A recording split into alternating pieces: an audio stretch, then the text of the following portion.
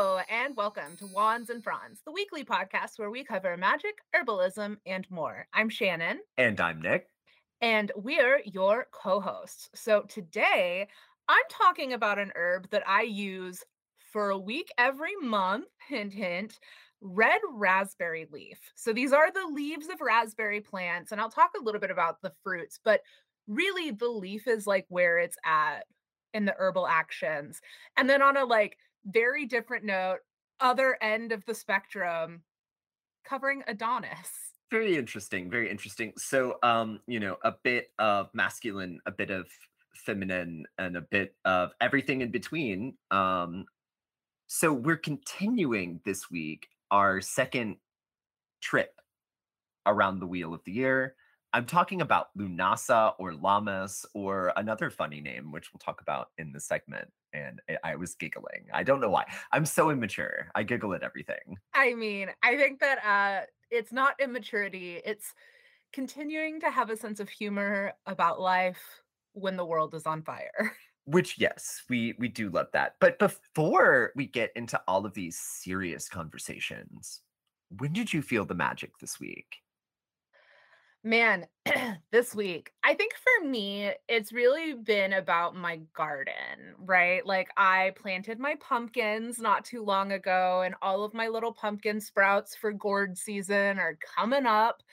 I've just been spending a lot of time with my plants outside. Like, work has been really stressful and dealing with some family stuff. And so I've really just been like leaning in to my plants. And y'all, they're so good. They're so good. Like my cucumbers are looking dope. I had a huge handful of cherry tomatoes that I like fresh harvested yesterday morning. And then I made this great like brown butter cherry tomato, like sort of sauce to go on this sun-dried tomato goat cheese ravioli that I got at Trader Joe's. So I got like the pre-made ravioli and then made this like super dope sauce with like I browned the butter and then cooked the half cherry tomatoes in it, and then I did a chiffonade of some purple basil that I got from my Mm. garden, and of course like some fresh garlic in there. So it was like this really great like, ugh, it was just so summery and so good, and I felt so excited about like pulling so much of it from my own garden. And for me, that's really where the magic's been this week. It's been like eating stuff that I grew, because that is always so dope. And I do love that. And I love that it's like tomato basil season. Like it's very much like, yeah, make you some sauce, honey. Yeah, and can we talk about how beautiful purple basil is? Because, like, if y'all have never grown purple basil, when you grow it fresh, it's not like entirely purple. Like some of the leaves are pure purple, but some of them are like this beautiful dark purple with splotches of green on them too. Like purple basil is gorge. Definitely recommend growing it. And okay, just on that note though, like this is a side note, but we've been doing some new desserts at work. And one of the ones that was like part of an experiment featured a blackberry basil coulis. Oh, yes. I And love blackberries. what I will say is if you have a lot of basil and you were like, what am I gonna do with all this fucking basil? Don't sleep on the idea that basil could be in a dessert because it actually, I mean, like mint almost, like it just adds a nice herbaceous flavor that actually tastes so good with fruit. So, Yeah, it's really uplifting. I mean, like basil and blackberry, I am also a huge fan of basil and watermelon together. Like that's oh one of my yeah, favorite combos. Like, and I know I'm like a watermelon caprese. Have you done that? Have you yes, had a yes. Oh my God. I love watermelon. And the purple basil, I know I'm just like super excited about my purple basil, but purple basil in desserts is also beautiful. Like, mhm. anyway, Nick, what about you? When Okay, did you feel the magic? okay, okay, and I'm not one to self-report, like, any kind of paranormal activities, okay? That's true. That's very true. So, okay, this is an interesting one. So, this actually happened.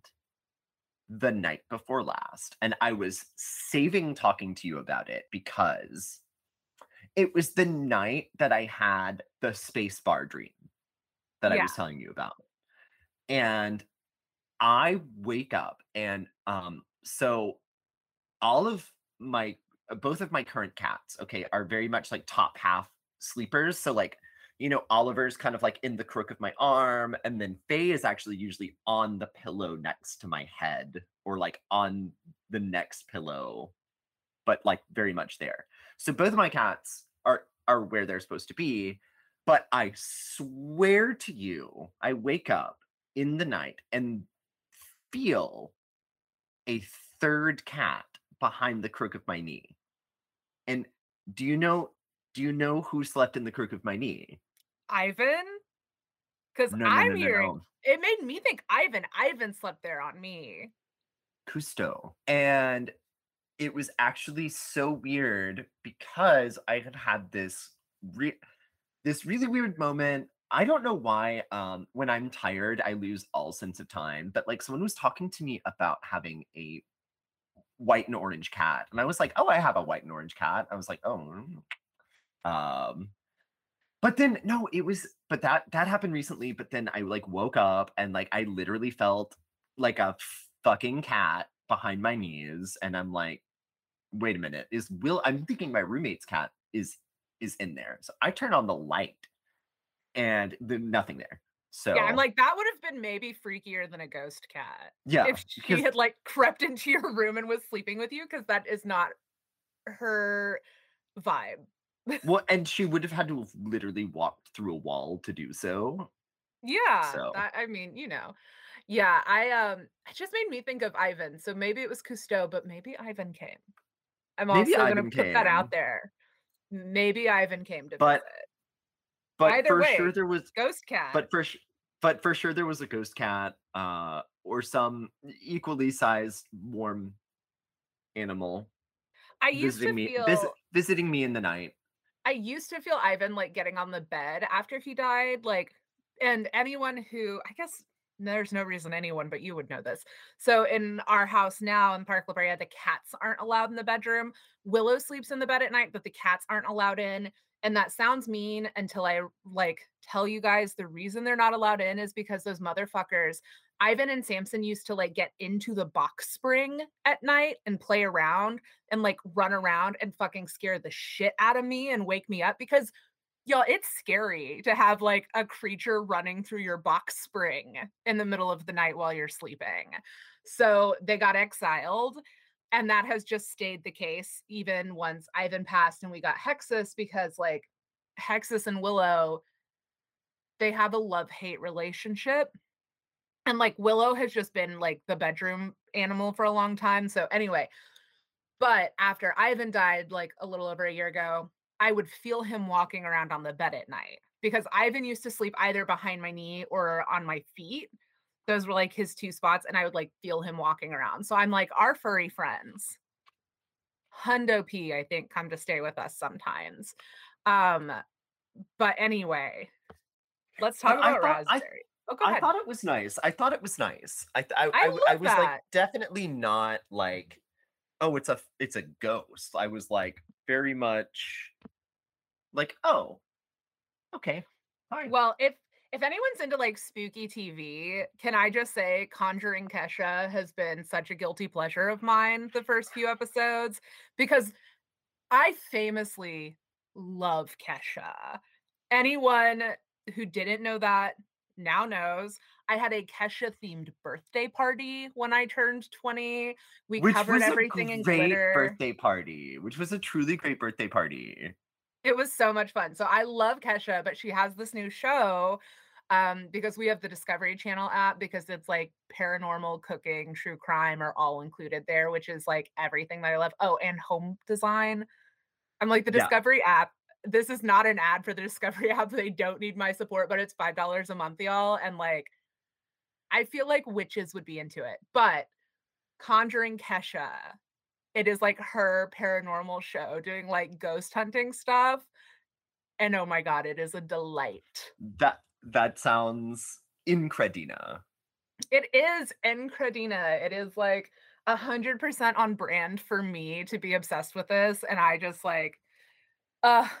Anyway, but let's talk about raspberries, y'all.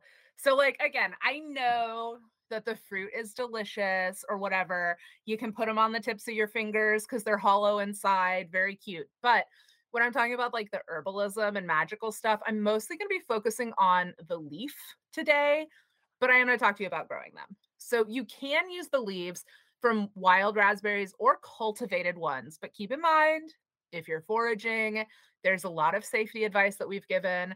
The Black Forager on Instagram and TikTok, check her out. She's everything. But I think it's really interesting to note that raspberry is in the Rosaceae family. It's in the rose family, y'all. Isn't that fun? I don't know why. Wow, That that's delighted me. I th- I th- I think that's really cute for them. I know. I love them. But the Like Latin for some name, reason that's like really cute for them. I know, I'm here for it. I'm happy for raspberry to be with, like, the beautiful love plant, and they have so much Venusian energy anyway, but the Latin name is Rubus idaeus, and according to Dioscorides, raspberries grew abundantly on Mount Ida, which is where the Latin idaeus comes from. And in Greek mythology, there was a nymph named Ida who was Zeus's nurse, and raspberries were all white at that time. But then one day, while she was gathering the raspberries for baby Zeus, she pricked her finger and her blood turned the fruits red. And that's why raspberries are now red, which here we go, Zeus. Just already like fucking things up even as an infant. Um, but Rubus idaeus is native to the temperate parts of Europe and Asia, but there's also a black raspberry that's native to central and eastern US, and then another species of black raspberry that you can find in the western parts of North America, like from Alaska all the way down to Mexico. But raspberries were being cultivated and distributed around Europe by the Romans, and then of course, like so many things, the English brought it over to North America in the 1700s. Those were some of my ancestors. Sorry, folks. But hey, raspberries are dope. So, really, like raspberries have been a fan fave for quite a long time.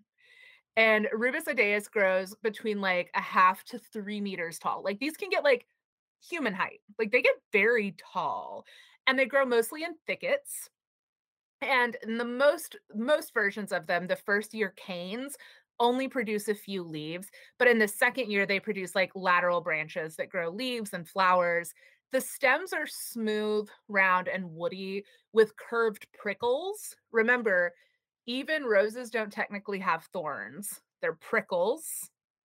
You can be a dickhead at a cocktail party now. And the leaves are really pretty. They're like green on top with silvery gray, white like undersides. The leaves are pinnately compound. They have like 3 to 5 leaflets, and then each oval shaped leaflet has a rounded base and comes to like a point. It's like almost oval shaped. And the flowers that come up in the spring, they're 5 petaled flowers that are white. Like we love a 5 petaled flower moment. Hello, witches everywhere, rejoice. And the berry, quote unquote, is actually a collection of drupelets around a cone shaped core. And when you pick the fruit, the core is left behind on the plant, which is why the berries are hollow in the center. Because I'm like, everyone's put raspberries on the tips of their fingers, right? Like that's a thing that everyone's Well, done. it's But that's what you do every time food has a hole in it. Olives and bugles, good runners up here. yeah, exactly. But that it's kind of a fun like thing to keep in mind because one of the ways that you can tell the difference between like black raspberries versus blackberries, particularly if they're like wild foraged, is that blackberries come away from the plant whole. So they don't have the hollow center. Because like black raspberries and blackberries on the outside, they're really hard to differentiate between each other. But the blackberries aren't hollow in the center. You cannot put blackberries on your fingers without smooshing. So if you're wild foraging, the other thing to keep in mind is that like the rubus species in general tend to like hybridize like it's their fucking job. So it's kind of tricky to discern like species, subspecies, and even hybrids. So like even experienced foragers, it's like you'll know this is a black raspberry, but who the fuck knows what it's been crossing with? Like, they're slutty little plants. They're just gonna like hook up with whatever. Good for them. But there have actually been, like, a lot of Truly good debates. for them. Oh, I know. We love a slutty berry. We're here for it. So there have been like a lot of debates about whether scholars in antiquity were really talking about raspberries or blackberries, but the two of them have like really similar herbal actions. So honestly, to me, it's like not super important either way to figure it out 100%. But if you want to grow them at home, you're in luck because one raspberry bush can produce hundreds of berries every season. Hundreds. Good It's a news. lot of berries, Good news. right? And there are two main types to choose from. So there's what they call the summer fruiting raspberries. Those are the most common, and they're the ones that like will only fruit on canes in year 2. And they bear one crop per season. But there are now also ever-bearing, quote unquote, raspberries that can produce berries on new canes, and they produce a fall crop and then can also produce another one the next summer. So if you want to like be a fucking like crazy raspberry eating fairy that just like lives in the woods and eats berries year round, plant both. Like plant a summer fruiting and an ever-bearing raspberry, and like literally the winter will be your downtime. And then you'll just have to eat the ones that you've preserved and frozen because like you'll have berries the rest of the year. Um the other really good news, guys, raspberries are self-fertile. They're going to produce the best if they're pollinated by bees, but these aren't things that you have to get out there and like shake them to get them to drop pollen. Anyone who's like grown tomatoes in places without a lot of pollinators is familiar with having to shake the vines to make sure that they're pollinating, but they do need to be pruned. Like that's where the upkeep comes in, right? Because even though they're perennials, the fruit bearing canes on most varieties can only live for 2 summers. So you got to get those shears out, you got to cut them back to keep things producing. But so you want to plant them, right? Find a place in your yard with like rich, well drained soil and good air circulation, but not too much wind. And that's just a thing with like a lot of berries in general. Like you can't have them in like a fucking like, thoroughfare that's getting like these crazy through breezes, but like you do want air circulation because they grow in those like thickets. And so you want air getting in there so everything doesn't just rot. Even though, as a side note, raspberries are actually one of the few berries that you can grow that aren't going to be pains in the ass about like a variety of pests and diseases. Like they're actually pretty hardy, but you do still want air circulation. And then you're going to find a good plant at a nursery. Like you want to find like a 1-year-old cane. We're not talking about going from seed. We're just not going to do it. And then you're going to plant that early in the spring. Or if you live somewhere more temperate, you can even plant them in the late autumn. And then before you plant them, soak the roots for a few hours, like 1 or 2 hours, and then dig a hole that's roomy enough for the roots to spread. But if you're planting like several plants, like against a fence, just like dig a trench. And then canes should be spaced about 18 inches apart with 4 feet between rows. And then once your canes are planted, cover them, tamp it down, and then cut the cane back to about 9 inches tall. And that's going to encourage new growth. And I just have to tell you guys at this point, you're going to be like, what the fuck? This just looks like a stick coming up out of the ground. Shannon, did I do this right? You did. Don't worry. Your little What stick what I will will become say fruit. what I will say with that is that that's often what rose bushes look like, just kind of bringing it back around to their cousins. Yeah, exactly. It's like you're gonna be like, "What the fuck?" It just looks like a stick, but it will be beautiful. I promise. You'll get fruit, you'll get your roses. It's just gonna look like a very weird garden moment for a bit while you've got your planted stick. Um, Also, you might wanna, like, fashion some sort of support to hold up the canes depending on your variety. Like, I love the way these look on a trellis, but I've also seen plenty of people with both like raspberries and blackberries just grow them along a fence. So, choose your own adventure here. Mulch them, mulch them, mulch them, mulch them. That's going to be really important. You want to keep the moisture in, but also mulching helps suffocate the weeds. So I love dandelions as much as the next person, but you don't necessarily want them next to like the crop plants you're growing because they pull away nutrients. This isn't about them not looking good. I'm all for leaving dandelions in your fucking yard. Please do. It's actually really good for the soil. But when you're growing things to eat the fruit or the vegetables it produces, you really want them to get all the nutrients. So mulch is really useful there. Um, excuse me. You can also like dig up the suckers that will grow out. Like that's something that happens also with tomatoes. You'll see these suckers, and with raspberries and blackberries, sometimes they'll even like pop up away from the original plant, but it's still connected through the root system. So dig that up. You want to make sure you get rid of them away from the main plant. So again, they're not pulling those nutrients. But once you dig up the suckers, you can actually like replant them somewhere else in like fresh soil and have a new plant. But again, like you want to make sure that you're not letting things take away the nutrients because that's just going to decrease your yield. And anyone who grows fruit or vegetables, you want the yield.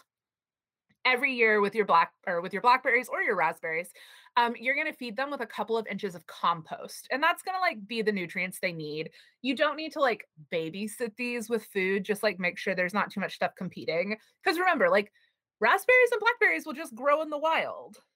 These things are okay. This isn't like a tomato that's gonna need babying and like you're gonna have to fucking like give your life to your tomatoes every summer. You don't have to do that with raspberries.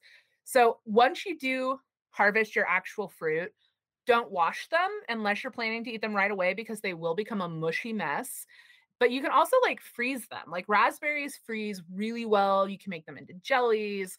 You can do all sorts of stuff to preserve them. But if you want to eat them fresh, you got like 5 days. Raspberries don't keep for very long. Anyone who has brought like a carton of them home from the farmer's market or even the store and noticed like day two, they're done, it's because they usually only last about 5 days within picking them. So raspberries, especially if you don't live somewhere where crops are grown a lot, just, like, buy them frozen. Don't bother trying to buy them fresh if you live somewhere in the middle where they're not being grown nearby, because most of the transport time has eaten up the amount of time that they'll be really fresh for. So, as for the leaves, you're gonna wanna harvest the few, like, top leaves from each stem before the blossoms open, but don't strip the plant of all its leaves. Like, be nice, still needs to photosynthesize.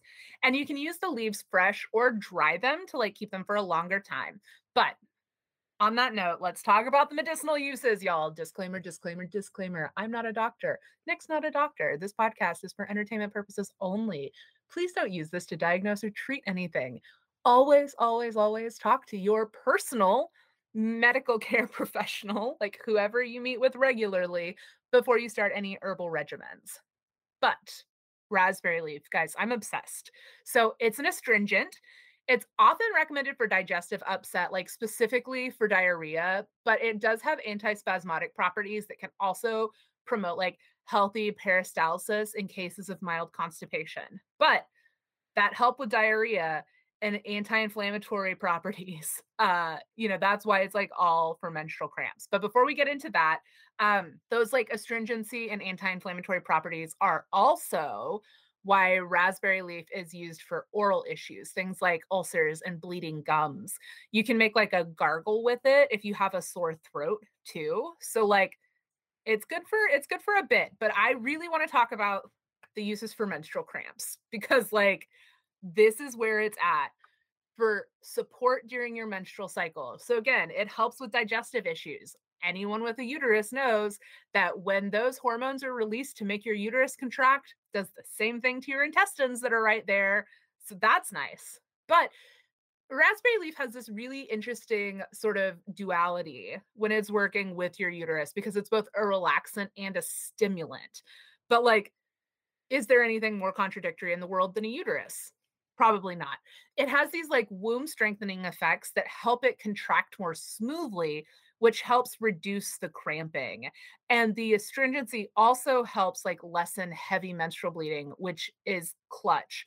I kid you not, your mileage may vary, but personally, I have found that I get really heavy cramps like the first couple of days of my menstrual cycle. A few cups of raspberry leaf tea helps me more than ibuprofen. Like, I notoriously have had really terrible periods for most of my life. Raspberry leaf tea has been a game changer for me. Again, talk to your doctor before you do anything, but like if you're someone that struggles with menstrual issues or pains, like, I cannot recommend it enough that you, like, discuss this and see if it could be a good fit for you, because it has, like, genuinely been, like, life-changing for me with how much it helps. Um, I also do have to point out, though, that raspberry leaf is one of the most commonly used herbs during pregnancy because of that, like, womb strengthening, but also because it's really high in, like, vitamins and minerals, which is also why it's good when you're menstruating because it helps replenish your body of all the stuff that you're losing. But it's, like, really good at strengthening the uterus. Like, they've done some studies and, like, pregnant people who were taking more, like, raspberry leaf tea throughout their pregnancy had like lower rates of like pre and post labor cramping. They also were less likely to need like vacuum assistance in getting the baby out. Pregnancy is wild. I don't know a lot about it, but the studies were really promising for using it with within pregnant people. There are contradictory opinions about whether or not it's safe for use during the first trimester. So again, like talk to your doctor, your midwife, whoever you're working with in your pregnancy. But I do think it's worth like discussing if this is something you're interested in adding to your, pregnancy like wellness plan.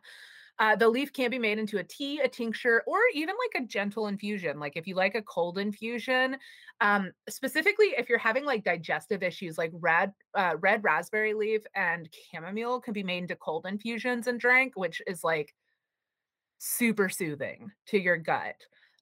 Now let's well, before magic, I do have to say there's a safety note, guys.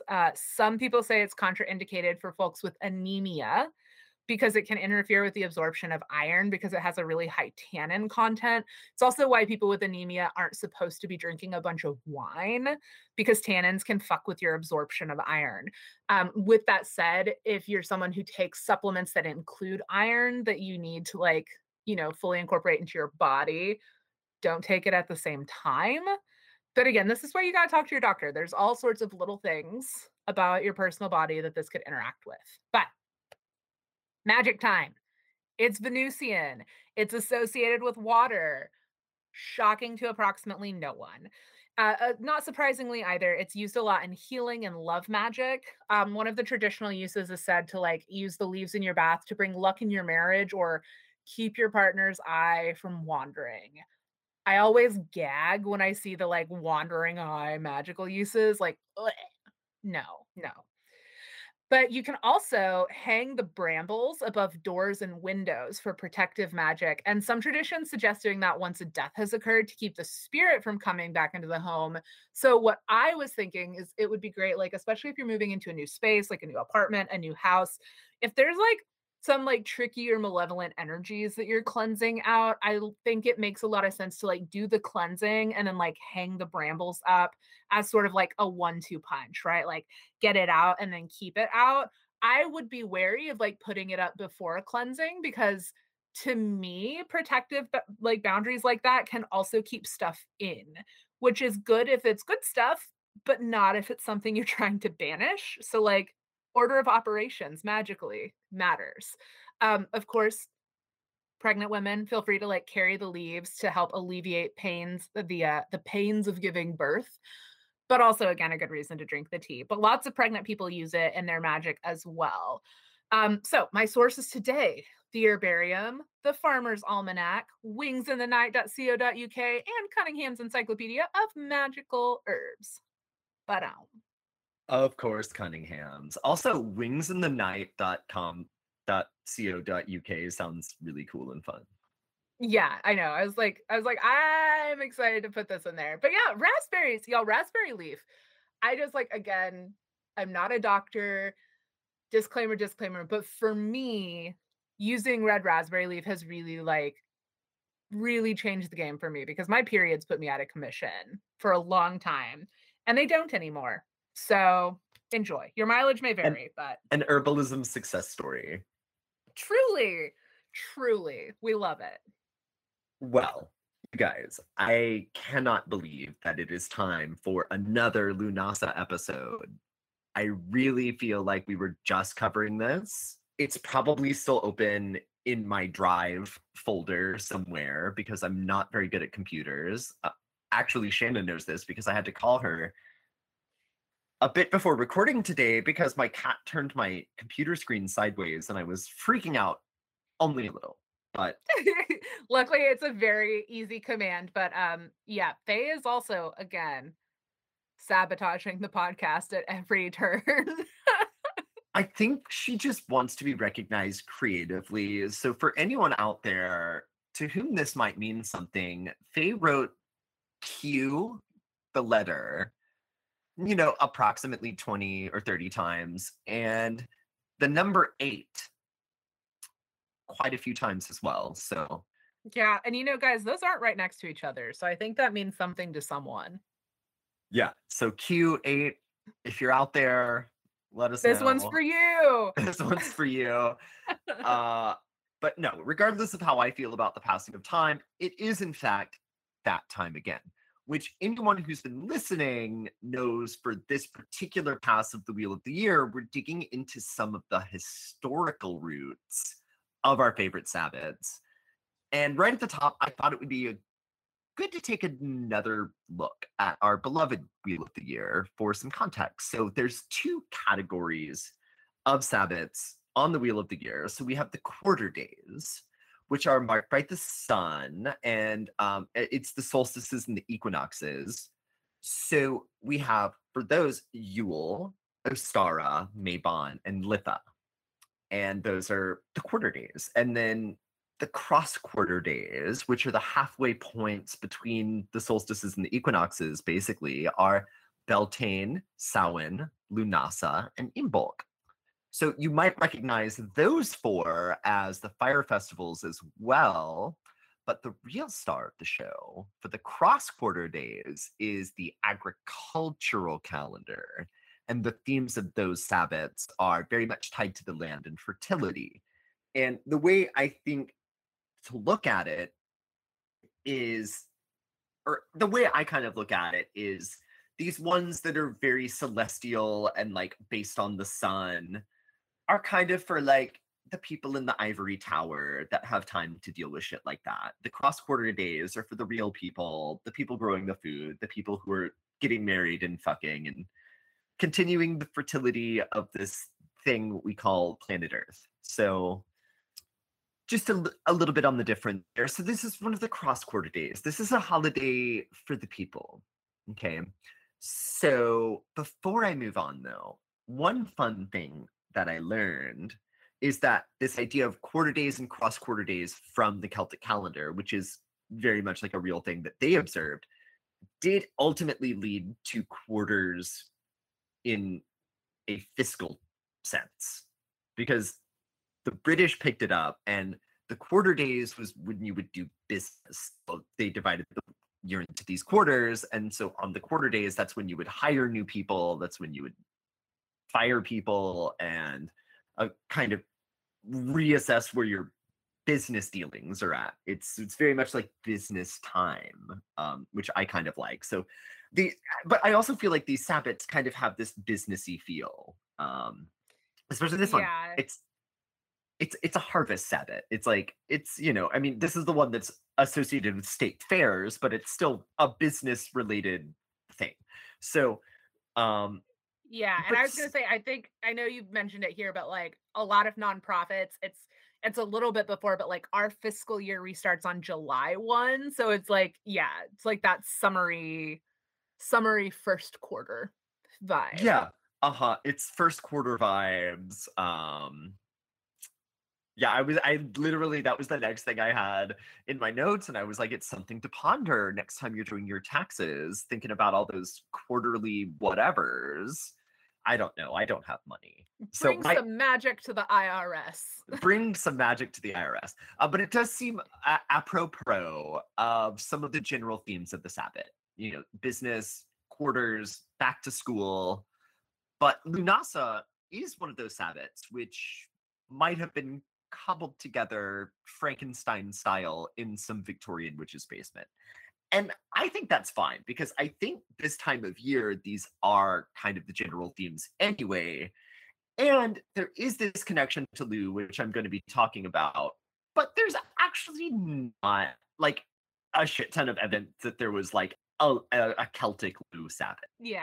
I But think the that's the thing. story, We've kind of talked about it before where I feel like the Wheel of the Year, a lot of it was kind of cobbled together, but that doesn't make it like that doesn't take away the value of recognizing the turning of the year. So it's like we made these markers. Ancient people also made their own markers just because these aren't like rooted necessarily in like one to one ancient traditions doesn't take away their value and magical mm, power. no, and I actually think what's cool about this is that I'm going to be looking at sort of both traditions that might have gone into this Frankenstein monster. So, because it's not just plucked out of the air either. Like there are there was this kind of festivity going on, and it does have a connection to Lou.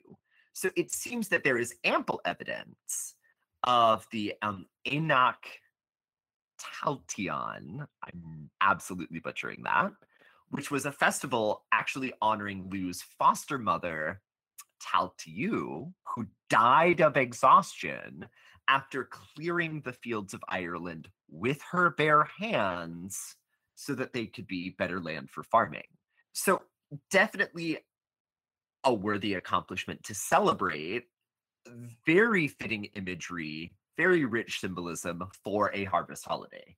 So, I could see why, if you were trying to fill in this particular blank spot in the Wheel of the Year, that you would reach for that particular festivity for this sort of harvest holiday. But then there's also llamas as so a lot of times when you look at like if you just Google the Wheel of the Year, you'll see Lunasa slash llamas. Um, and llamas is also known as loafmas. So take a moment. That's what was making me giggle. Is just loafmas. Loafmas, Loafmas because it's like Christmas, but it's loaf. but with but with loaves. I like to think of it as kitten loaves, although I'm sure it's bread. Right.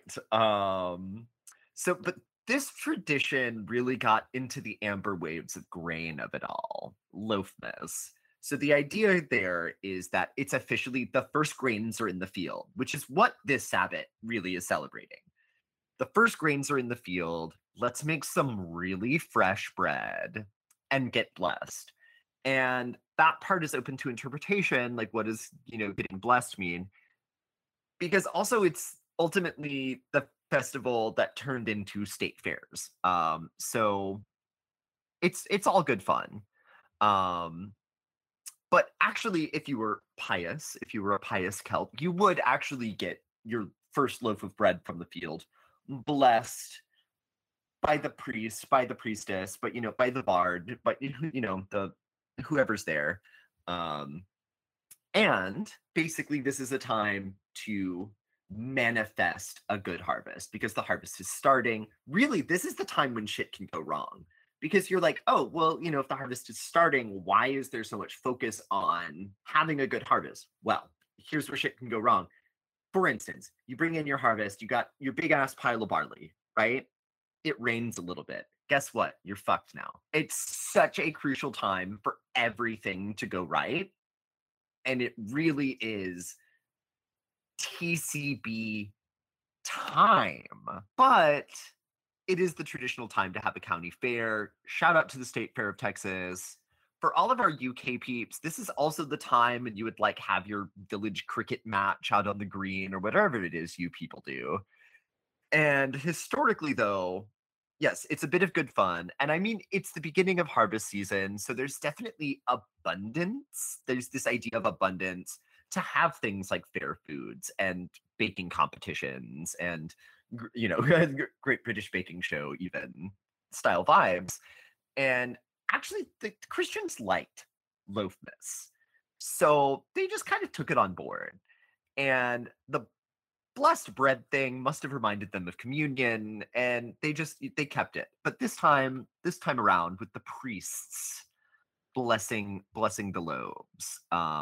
So everyone would bring in everyone kind of bringing in their breads, though. It really is giving like pie competition vibes, like state fair pie competition vibe. Like everyone I bringing in mean, their loaf. it straight up makes me want blueberry pie. Right. Like, Well, but yeah. it's like everyone bringing in their loaf to get blessed. Like obviously, you're gonna put a lot of work into your loaf of bread that's gonna get blessed. So to me, Yeah, I'm you like, want to get that handshake when you bring it yeah, in to be yeah, yeah, blessed. yeah. Absolutely. So it really is giving Great British Baking Show for some reason. But the idea of praying over bread as a beginning of harvest season ritual does have even more ancient roots than the ancient Celts. And yes, I'm talking again about those Baal worshipping Canaanites again. So we're talking about the Festival of Unleavened Bread, which could use a little PR because that is a decidedly not very sexy name for a holiday. Again, the Festival of Unleavened Bread. That's no one's favorite holiday. That it's not. But the really bonkers thing to me is that the main pieces of Lammas, Lunasa, and the Festival of Unleavened Bread are basically the same. So we've got the first harvest in the field, done. We're blessing the bread, done. We're praying for a bountiful harvest season, done. And wine, but specifically 4 glasses of wine. Yeah, I was So a like, bottle. so a bottle. I'm Yeah, like, I've never seen a glass of wine where 4 wouldn't be a bottle. right. But the specifics are a little different. And there's a lot of superstitions that are involved in the sort of Phoenician festival of the unleavened bread. Um, so the Phoenicians were really into sourdough, like many of us pandemic stricken millennials in modern times. And as this celebration is all about grains and bread, this was the time of year to restart your starter. So, for a whole week, no one is eating any kind of leavened bread, and everyone is eating unleavened bread, which is like matzah. So, if anyone is Jewish, has Jewish friends, when we're talking about this unleavened bread, we're talking about giant matzahs. Okay, so just so you know what we're talking about. And the ancient version of loafmas, the bread was this giant matzah cracker called a barley sheaf. And again, not a very sexy name, you know. But that also 100% feels like a technical challenge. Yeah, yeah, yeah. Make an ancient Mesopotamian barley sheaf. Yeah. There's 3 lines of instructions. You have an hour and a half. Go. Right, right, right. But the first one of the year, or really of the week, because this is kind of just like a week long thing, where you're redoing your sourdough starter, which I think it's funny that everyone at the same time was like, we got to throw out our sourdough starter and start over. So you bring it in and it would get blessed by the priest, your barley sheaf. And then this would kick off 49 days of harvest season, which you can't get married, you can't cut your hair. It kind of has like a Passover vibe too, because you're supposed to be eating bitter herbs and being very serious and kind of meditative. Again, all of this in aid of the harvest going right, because you do not want to jinx the harvest. So 1 foot out of line and everything could go terribly wrong. Which, there's a bit of fear in that, which I'm also like, it feels right that Lunasa is like so close to Virgo season. Cause I'm just like, oh yeah, this is where the tummy aches come in. this is where the tummy aches come in. But actually, I did kind of want to talk about that as far as like the placement of Lunasa on the wheel of the year, because it's literally where the sun, Leo, is about to meet the earth, Virgo. And that feels like the sun and earth together feels very appropriate for this kind of early harvest holiday. Yeah, for sure. And I do think the people who made the zodiac, whoever they were, which a lot of, I mean, the Mesopotamians had a zodiac. It was different than the one we use, but basically the idea of the sun and earth being together around this time really does feel appropriate. But what I will say though is when I'm talking about this festival of the unleavened bread, this would have happened around Iranian New Year because we do have to remember the Canaanites, the Phoenicians, whatever you want to call them, they did kind of live in a desert that they made very good use of through inventing this really cool thing called the canal. But nonetheless, their growing season was a lot different than Europe's. But I see it as a direct correlation because again, this is the festival where the first grains are in the field, and it really mirrors those European celebrations as well. Which is why, again, when I'm doing these segments, I'm like, I want to go back as far as I can. So, but I do think the Festival of Unleavened Bread, though, is kind of like the prototype because I get the 4 glasses of wine. It's a celebration. It's like the one time in all of this that you get to celebrate because then you have to be super on top of shit for 49 more days. So it's like drink your bottle of wine, drink your 4 glasses of wine, but it has to be 4 glasses. That is part of it. I just have to say. So not 3 glasses of wine, not 5 glasses of wine, 4. 4 glasses of wine. I just love it because 4 is a very specific number. Oh yeah. Oh yeah.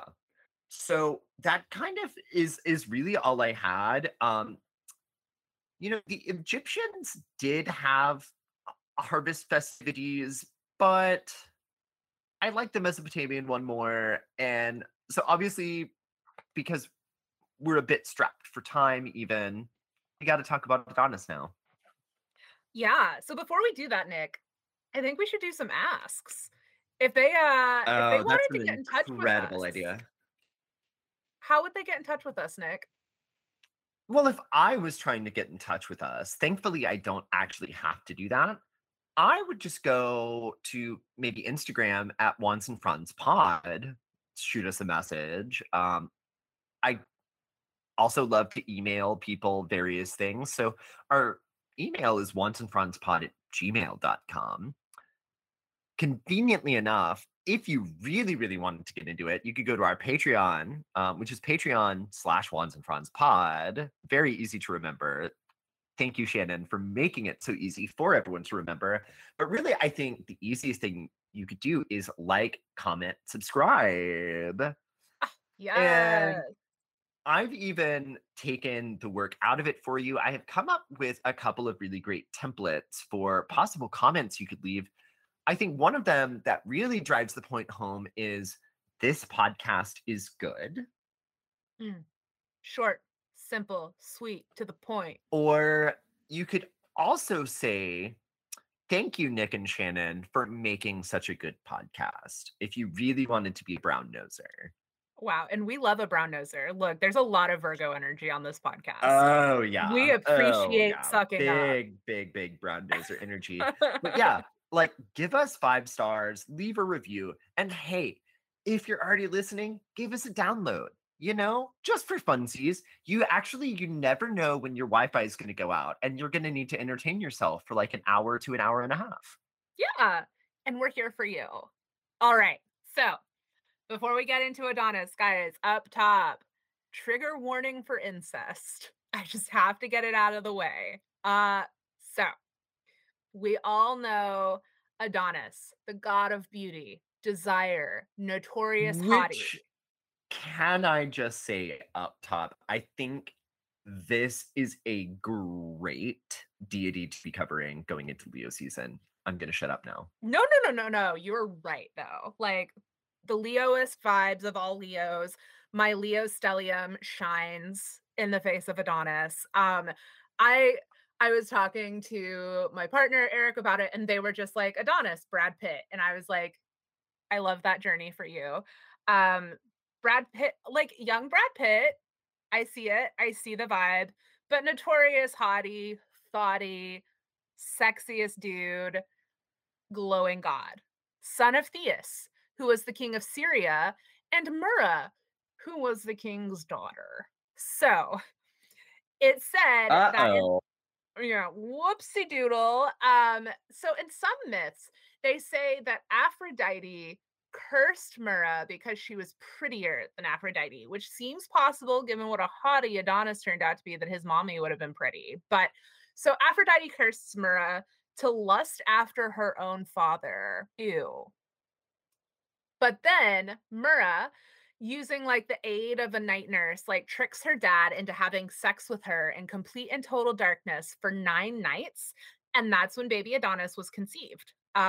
So when King Theus found out that he was being tricked into boning his daughter, he was understandably upset.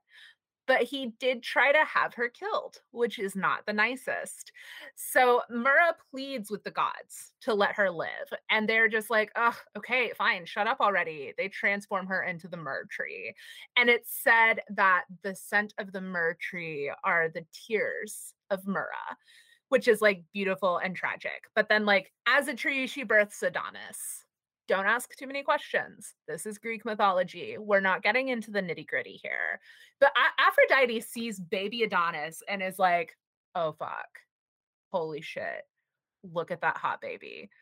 She puts him in a box. She gives the box to Persephone and is like, yo, bitch, don't open this, but I need you to take care of this because protect it, keep it secret, keep it safe. I'll be back. But of course, Aphrodite tells someone to not open a box. What do you think that person's going to do as soon as Aphrodite's gone? Open the fucking box. So, of course, Persephone has been like appointed to raise and protect this baby.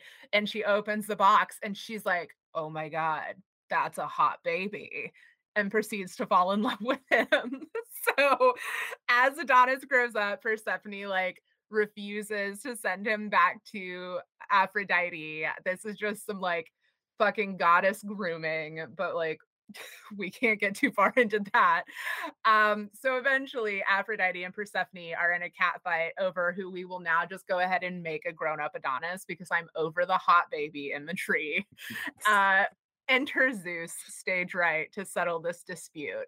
So he sets it up so that Adonis spends 1/3 of the year with Persephone, 1/3 with Aphrodite, and Zeus, because he can be nice to men, gives the last third to Adonis to choose to be with whoever he'd like. So, of course, Adonis decides to spend 2/3 of the year with Aphrodite. Swoon. This fucking couple. They're beautiful. They're having their happy ending moment. They're like gorgeous, in love. They have 2 babies, but it's a Greek myth. So we all know that that happy ending does not last. And there are a few different versions of Adonis's death, including one our favorite, Artemis. So all of them, though, have the same thing in common. He is a skilled hunter. He loves to spend time like getting sweaty, shirtless with a bow and arrow, hunting beasts. Like, okay, This we is all so like he's such a Leo. yes, isn't he? Like, oh my God. Hi, Adonis. But yeah, so he ends up getting killed by a wild boar, which, nature bites back. But there are a few versions of like how this happens. So in one, it's just like fucking whoopsie daisy, total accident, freak of nature thing happens. He gets killed by a boar. There is a version where it's said that Artemis is jealous of what a good hunter Adonis is and sends the boar to kill him. I don't buy it though.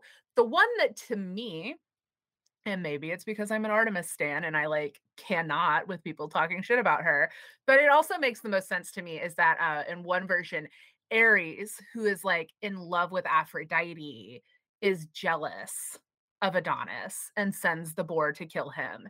And for some reason, to me, it just seems like toxic masculinity and coveting of Aphrodite is probably the strongest motivator to off Adonis.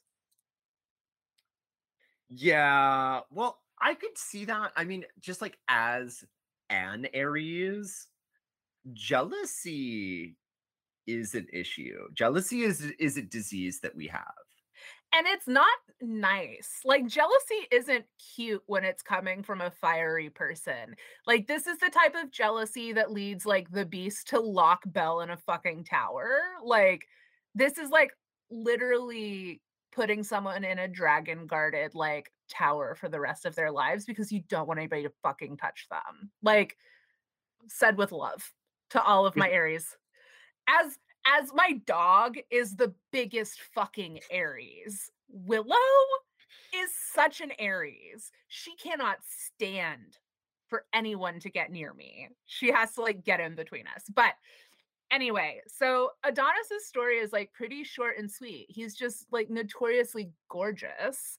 So, there's not actually a whole lot of stuff I've seen online about people working with him as like any sort of like patron deity. Um, because he's also I not, really think more like jockey dudes need to get into witchcraft. yeah, 100%. Magically, of course, like I've seen people calling on him for beauty magic, love magic. I think it's like a good one to call on if you're like in a marriage and you're two beautiful people, like me and my partner, and you want to be blessed, but not have one of you end up being murdered by a boar. Like, I feel like Aphrodite and Adonis are like polyamory goals, right? Because like Oh they yeah. have other lovers. Adonis spends a third of the year with Persephone, who's also fucking Hades. Like, there's so much sexy sex happening. But, like, if you're polyamorous, I'm like, yeah, maybe Adonis and Aphrodite are for you too. But I've also seen some really cool recs and like spell work for trans mask folks to like call on Adonis, which I also love. Adonis is like a trans mask patron deity. Like, how cool is that? Of course, like offerings to Adonis could be anything gold, hunting related, although I'd still steer clear of boars. I mean, I'm honestly thinking a lot of really similar imagery that we see with Artemis, like golden arrows, like that's sexy. Um, I also personally would like maybe avoid myrrh. That's his mom's like tears. That's kind of shitty. Um, but yeah, Adonis was an interesting one. There's just like not a whole lot that I found about working with him magically. Although, yeah, it's like big Leo energy. I love the idea of like making offerings to him maybe during Leo season. It's like, hey, beautiful God, shine your beautiful light on me, put on a gold robe, go like dance in the sunrise, thanking Adonis for being such a fucking hottie because I know all of you are. So my sources today were like GreekMythology.com, GreekGodsandGoddesses.net. I got on some Reddit. I did some Google, some Wikipedia. This was like kind of a general one because I love like Adonis is so interesting, but also like not to be mean, it's kind of like a shallow pool to like get resources from though. There's not a whole lot. I mean, there was like a cult of Adonis, but it was mostly women making offerings to Adonis. So I'm like, did someone just have like a sexy Satan statue moment where it was like all of the women were like, okay, but like I want to make offerings to this marble statue. Oh yeah. Mm. And there were some queer boys in there that were just like, oh, yes. It's like we all, Rocky in Rocky Horror Picture Show is an Adonis figure, a beautiful, dumb baby. Like, Yeah. we're here for it. We respect, we love, we appreciate. But also, like, I don't blame Artemis. I'm not here for that. Don't blame. We're not going to blame Artemis. This No. on this podcast, we would Oh, we would never. on Wands We and would never. Bronze, you really think we're gonna put this on Artemis? No, thank you. No. Anyway, No. but that's it. It's like Adonis is kind of short and sweet. Not like what I imagine that gorgeous cock must be. Oh my god. On that very spicy commentary from Shannon. I'm Goodness. sorry, I'm reading a court of or like a court of thorns and roses. Uh Okay. so Why anyway, are you the third person I know reading that book? because Should I read? it's horny season. Yes, you should. Should I read it? Yeah, it's Leo season. Get horny. Read it. It's Well, hot. I did buy that Bridgerton prequel. I think Okay. that's kind of what counts as being horny for me. Well, I'm like also like I'm taking a break. I just read Sense and Sensibility and Pride and Prejudice, and now I'm like reading this series, and then I'm gonna go back and do Emma. So it's like I'm also reading Jane Austen. I'm a complex creature. I have a lot of Leo and Virgo. I have both horny fantasy romance and Jane Austen in me. I am a woman of duality. It's fine. you contain multitudes, and Exactly. As do we were you. I think you should read the Horny series too. no, I honey, Yeah. I Yeah. okay, so So I send us your horny fantasy Rex for Nick to get for actually vacation. yeah. Truly, truly, truly do, because I'm only bringing 3 books, and I'm not sure if that's enough. Yeah, we need some horny recommendations for Nick's travel reading. Anyway. So, you guys, I actually get to do good news this week. Can you believe it? Yay! Okay, so this week I drew Leo's sister sign. How appropriate. Aquarius. I'm holding it up for the camera for all the Patreon people to see. Ugh, the water bearer. The water bearer. And this week for you guys, I drew the Empress. Oh, girl. Also, I love your Empress Dragon card. Oh my god. Yeah. Speaking of hot fiery energy, an Empress Dragon card. Yeah. Oh yeah, and you guys can see I've got my gold Leo season nails. Speaking of. Anyway. So, you guys, you are in your element. All your hard work is paying off. I would say congratulations are in order. Like, pop a bottle. What I would also say is that sometimes being in charge in this way does mean that you have to take care of things. And I understand that Aquariuses can be a bit cold and aloof. And so this might even be a reminder to you guys that you could be nurturing something good, but to step into that and trust your intuition as well, because again, it's you guys can be a little aloof. So I would say this Empress energy, go with it, because you guys, more than a lot of other zodiacs, I think, would be inclined to maybe play it safe, to play it conservatively. But you're being dealt a winning hand here, so like run free, like do it, like be the best that you can be at whatever this thing is, because you're winning, honey. You're winning. I love this message for Aquarians in Leo season. Yeah.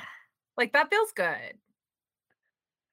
And I would say, it's like with Saturn at home in Aquarius and the sun at home in Leo right now. They're both in domicile, which I was reading up on, just being an astrology nerd. But actually, this is such an incredible time for Saturnians, because it's like really like you guys are like head to head with the sun right now. So, I love that. Like as I've been getting more into whole sign astrology too, it's like I've really been like starting to love having Saturn as my chart ruler. So I love that too. Like being an Aquarius ascendant. Um this just feels like such a good message for such alien people going into the summer, like sexy summer. yeah, lean into it. Lean into it. Yeah, you're being dealt a winning hand. Pop a bottle of champagne, y'all. Pop a bottle, y'all. Well, and I wish we could just do this all day and all night, but I do have a job. Womp Womp womp. womp. So, what do we say to all of those gorgeous raspberry eating, harvest celebrating, unleavened bread bitches out there? Oh my god, to all of you sexy gods, goddesses, all variations thereof, blessed be bitches. Blessed be bitches. Goodbye. Bye now.